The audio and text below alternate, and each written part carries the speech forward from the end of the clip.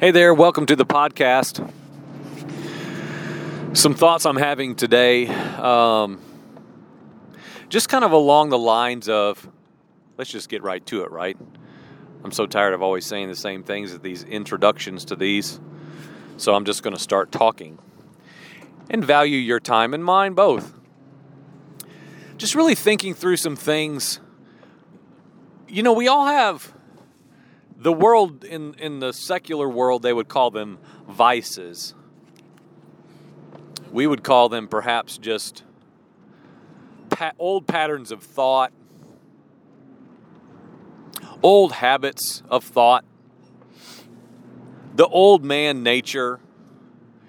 And as I often say on here, and if you were ever in my life and heard me talk with regularity, I always, with great frequency, reference the way of Cain, the pattern of Cain, the spirit of Cain, which really is summarized by just the way of man. We know Cain was the first offspring of fallen man. Cain himself was the very first in the lineage of fallen man. As far as we know, he was Adam and Eve's first son, the eldest. He was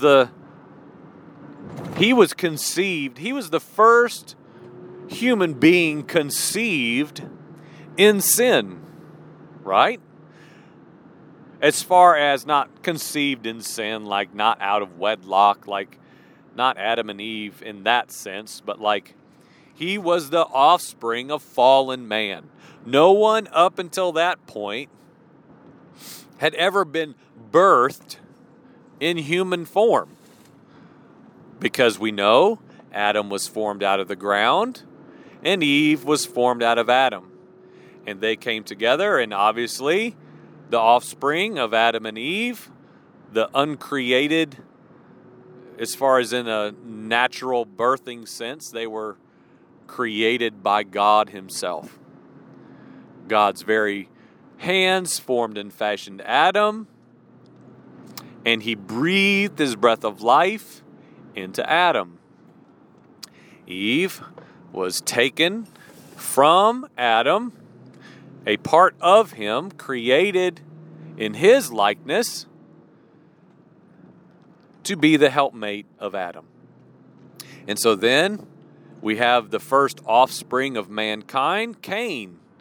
Cain, of course, rises up to kill his brother in anger and in jealousy, in a competitive spirit that sought to eradicate the threat that his younger brother, who brought the pleasing sacrifice unto God, exposed.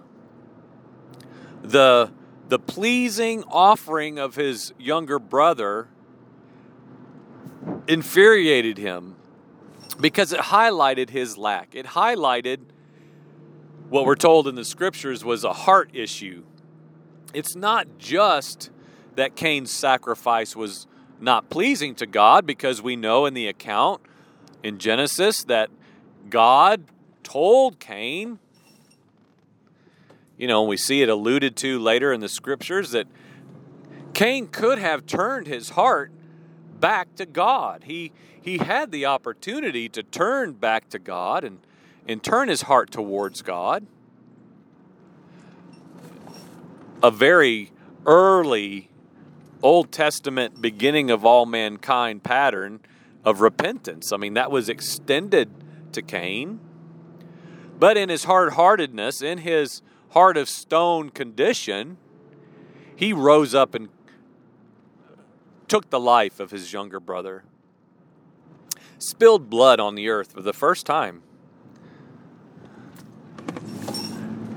And there's so much within that reality that permeates our culture today, just the nature of man, and then even me today, myself, and perhaps you. I'm not going to say it absolutely isn't you. I don't know you. But I would say it's very likely, because this is a a pattern of humanity. And even for those of us who are in Christ Jesus, who have been recreated and are now new creations, who now have been given the ability to be moved and swayed and controlled by the Holy Spirit and by the mind of Christ, when we do choose to put on the mind of Christ and put off our former ways of thinking.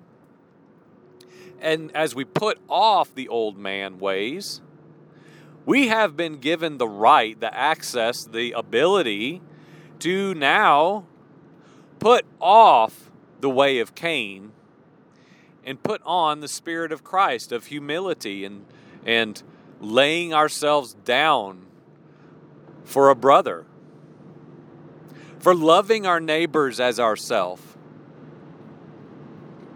That is something that is not automatic, though, friends. If you're in Jesus, that's not just something that is imputed to you. It is a spiritual endeavor, an exchange, the exchange life reality of moving from death to life and putting off the former self. We have been made new, but the rest of our days is an endeavor to put off the old man and to put on the new. The sanctification work is an ongoing work because it will continue to rear its ugly head in our lives, I believe, until we breathe our last. And if somebody believes that you never ever have to wrestle with your old man, natural man tendencies, I feel a real check with that. Because I've heard men say that before, and I have seen evidence in their life of the natural flesh man. Men who with great confidence say, hey,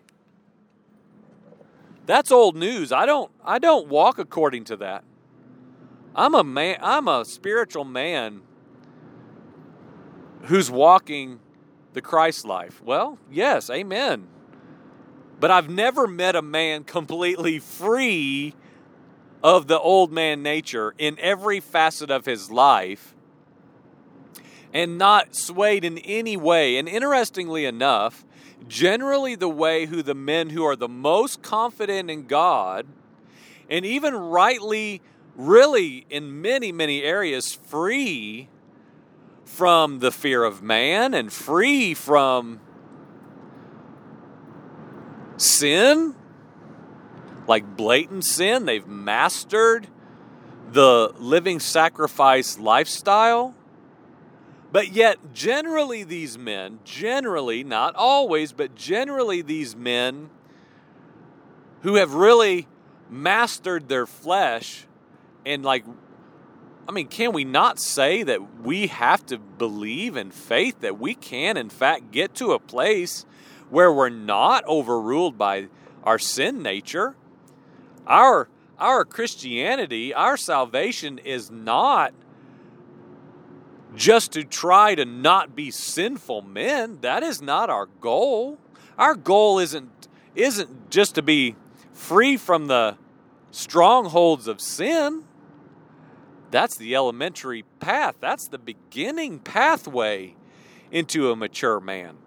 Because only when we have done that and we're on the other side of that do we begin to move into living pleasing and acceptable and holy unto God.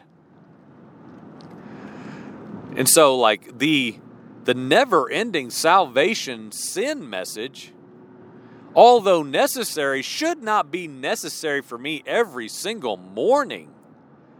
Right? I mean, I'm to be walking free of that unto what being free from being freed from that prepares me for.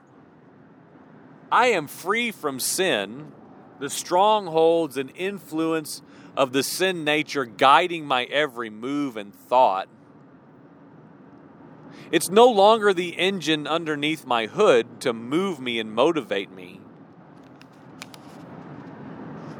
But it is still always It's in the back seat desiring to have me. And that's, I guess, what I'm saying. And I don't even know if I got to my point just immediately, just a moment ago, about these men that I have known. But because it's very applicable to what I'm thinking on this morning, is most of those men who walk free from the fear of man, who speak boldly, who have an awesome living testimony, and on and on and on, are often very arrogant and very, very full of themselves. And even, this isn't about me, brother. This is about the work of God in my life. Well, I don't know about that a lot of times with my own personal experience. And I don't want to be that guy. I don't want to be so free of so many things I have been made free from, and then become controlled by the pride of who I'm not and who I now am. Where I am the end all of a godly man. Like, of course, I desire my life to be emulated. I desire to have that same reality that Paul said in a rightful place of like, you can follow me, brother. Look at my life and copy me. Yes, I want that. I desire that to be true from a clear, right place, but I never, ever, ever want that to be from a place of, of just self-exaltation, because I'm so confident that I make it something that clear conscience place was never meant to be. I don't ever want to be controlled by that puffed up man nature, because we would never, I don't want to go down that track. I guess I just want to find that place of tension in between, of where I'm no longer ever a man of under condemnation and guilt, and I'll never be good enough, I'll never measure up, I'm always a disappointment to the Lord, I still have sin in my life, I still have poor thinking. Oh no, I'll never be. I'm surely not going to be that man. But nor do I want to be that man that has everything in my mind perfected and yeah, that's right, look at that. We've all known men like that.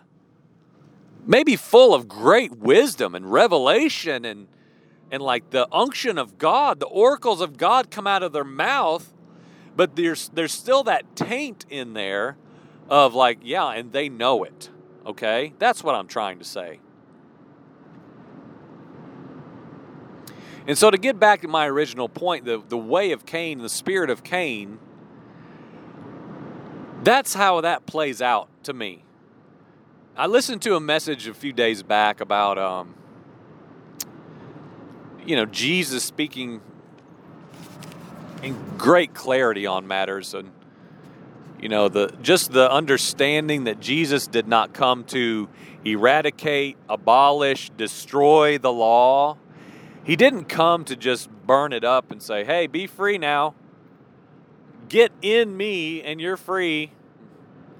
He didn't do that, and we know that, but so many people live in that manner. And so he came to fulfill, right? He came to accomplish, fulfill, perfect, and personify the law in bodily form so that we can now enter into the covenant of God through himself, through the Son, the mediator between ourselves and God, perfectly restored, as I shared the other day about the courtroom example.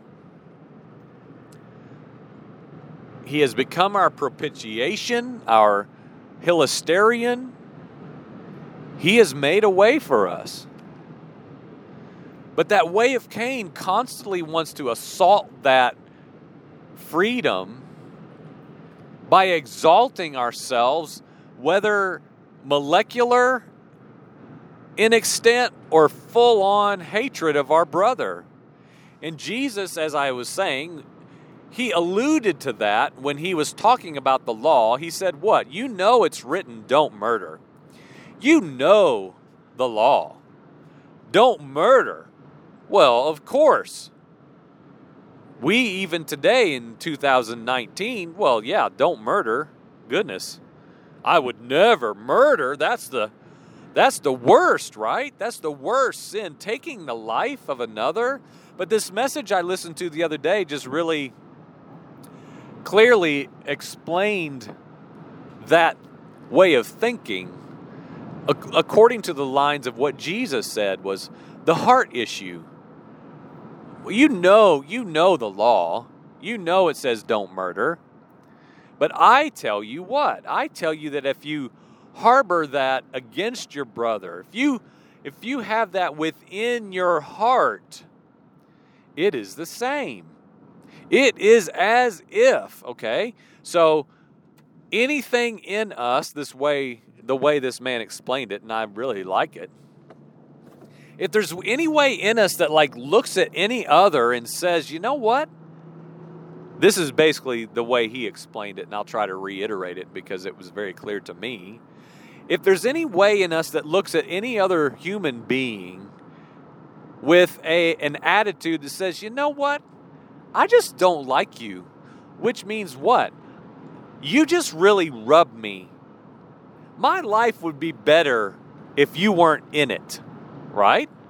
You kind of get all up in my plans. You throw me off. You slow me down. You distract me. You rub me wrong. I don't like you. Okay?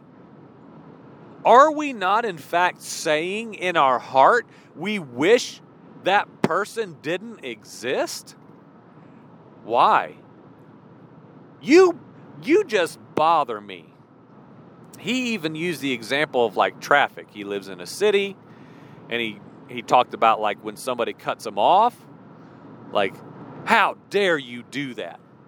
How dare you slow me down and get in my way, right?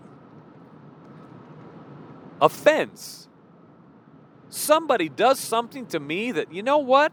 Hey, I don't like that. I wish you weren't around. I wish you weren't in traffic today. I wish you weren't in my life if it's in that case. You just kind of irritate me. I wish you didn't exist. Can we not say that Jesus was trying to pinpoint that so precisely to say that in our heart is the same as the way of Cain, which says, you know what? My life will be better if I remove you from it. I'm willing to do whatever I need to do to eradicate you from my life. I don't like you. And that's what Cain instituted in the earth with the spilling of the blood of his brother.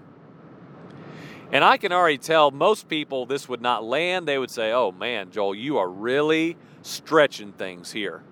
So if somebody pulls out in front of me in traffic and I curse at them and say, man, you idiot, you're telling me that there's murder in my heart? Maybe. Maybe there is. And this man that I'm referencing 3-4 times now, he talks about this word raka, which Jesus references. If you call a man raka, you're calling him a fool, an idiot. You're calling him a name of saying, you know what? You don't deserve to be in my life. You don't deserve to exist like me, you idiot. And like, we don't have our children say that word, and like, we don't use that word. And I'm beginning to understand now why. You know, now even more so times 10. All right, that word's never in our vocabulary in any circumstance, ever. Because I'm not going to, and neither are our children, going to exalt themselves over another in such a manner. I mean, we have children who get together, of course, in our fellowship, and they play, and I'm the guy, I'm the bad guy. Put me on recess duty every time because, like, That's fine. I gravitate towards that. I don't understand it. That's just part of my role, I guess. I don't know. And I just watch our children play. And for the most part, they're all jockeying for the one, not everyone, but the common theme is like, hey, I'm the trainer, you're the horse. Hey, I'm the coach, you're the football player. Hey, I'm the mama, and you're the baby. I mean, that's the constant theme, right? I mean, I'm constantly saying, children, stop bossing everyone around. Stop dictating what everyone will do according to your will. And I know it comes from the older ones down, and it comes from sibling dynamics and all those types of things. I get the reason why it's in place, but can we see them and then look at ourselves as well and say, what nature of man is it in us that desires to be the one? To be the one. Now, I realize there are people who are very passive. There are people who don't want that responsibility and they would rather be told what to do, and that's a whole nother issue. But there is still, even within those, that drive that is completely carnal and natural. The nature of man is still in there to be somebody. Even if you're passive and just want told what to do. Or if you're someone who is more dominant in nature. In every man there is that craving that wants a foothold in our thinking that says, hey, what about you? What about you? What about what you have to say? What about what you can add? What about your place?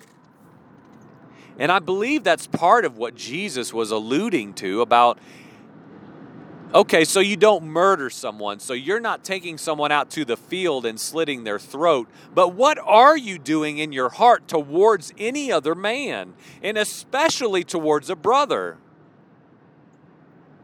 And so I just really want to eradicate from my life any tendency, any hints of things in me that want to exalt myself or insert myself. Now that becomes hard when we talk about the functions that God has us in. When we start talking about the purposes we have within a fellowship of believers, because there are responsibilities. There are times to insert and assert oneself. It's necessary. In gatherings, in teaching moments, in prayer, there are times when I know that I need to speak. I need to say something. I need to do something. It's an absolute necessity. But it has got to be done under the Spirit of Christ in humility and submission unto one another. That even in the functions of the church, capital C, we must find the place of being absolutely sure to the best of our ability that what is fueling our assertion is the Spirit, right? If I feel like I need to talk for an hour, 2 hours, 3 hours, I need to make sure that it is the oracles of God being stirred in me by the unction of the Spirit to bring that out. To say something about any matter. To correct a child should it not be mine.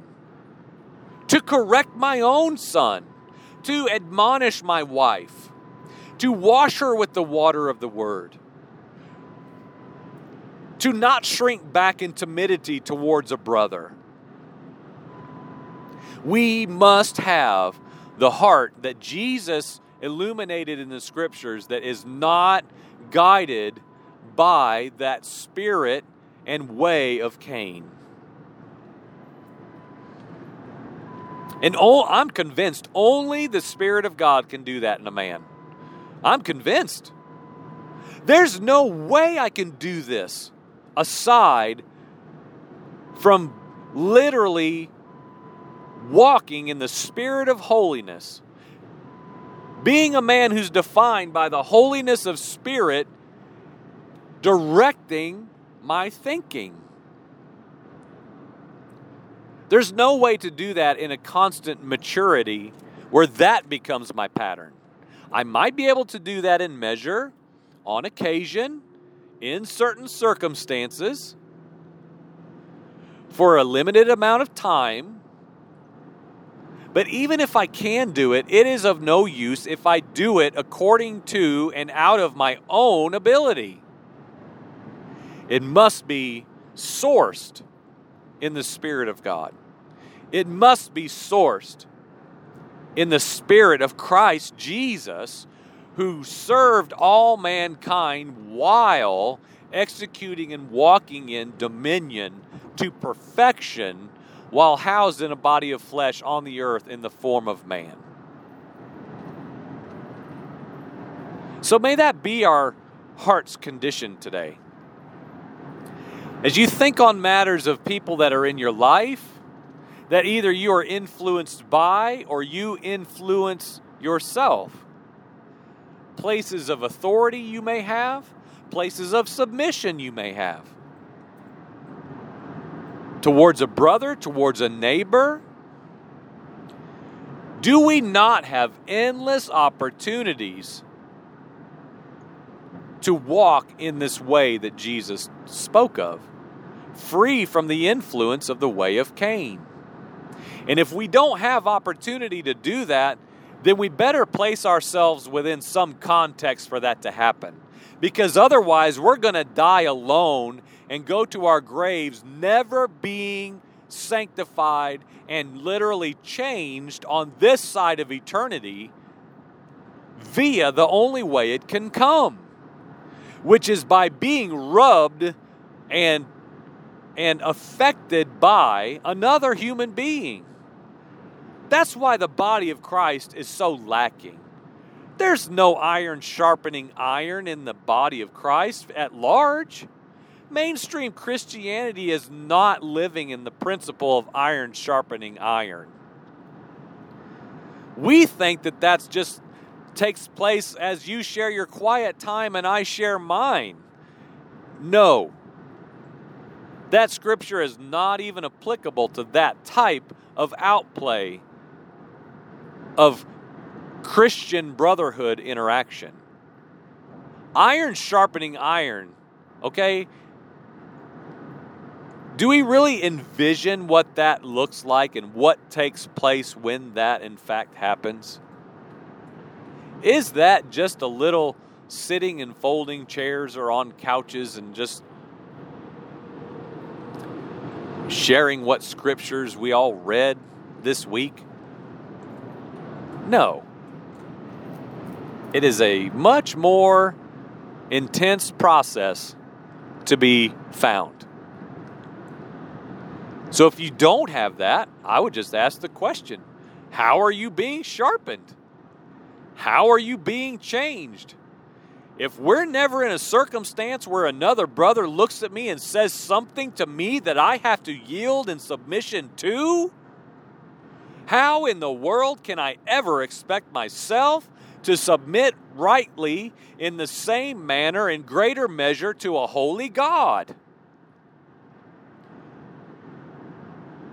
And am I really submitted wholly and surrendered to God if I am not right in the same vein of that submission, yielded in submission to any other brother? How will I know that? As I often reference, how will my son ever know how to submit his will to a holy God, the eternal Father God, Yahweh, if I don't train him of the necessity of him doing that to me? Am I not? Are we not all the models and the practicing examples ongoing in our lives relationally so that we can rightly relate to our God? I would say yes. I would say that's why the body is orchestrated the way it is. As a body. God could have used an innumerable amount of things to demonstrate His people and the function of Himself on the earth, but He chose a body.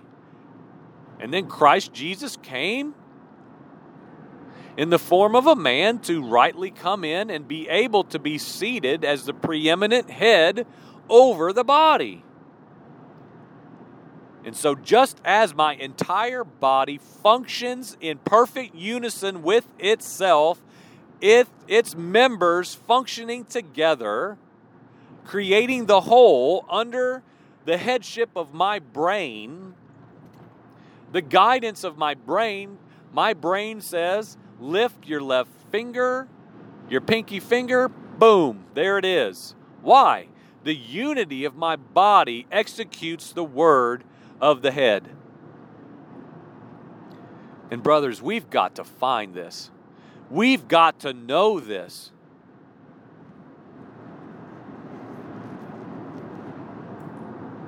I've probably only got 40 years left of my natural days.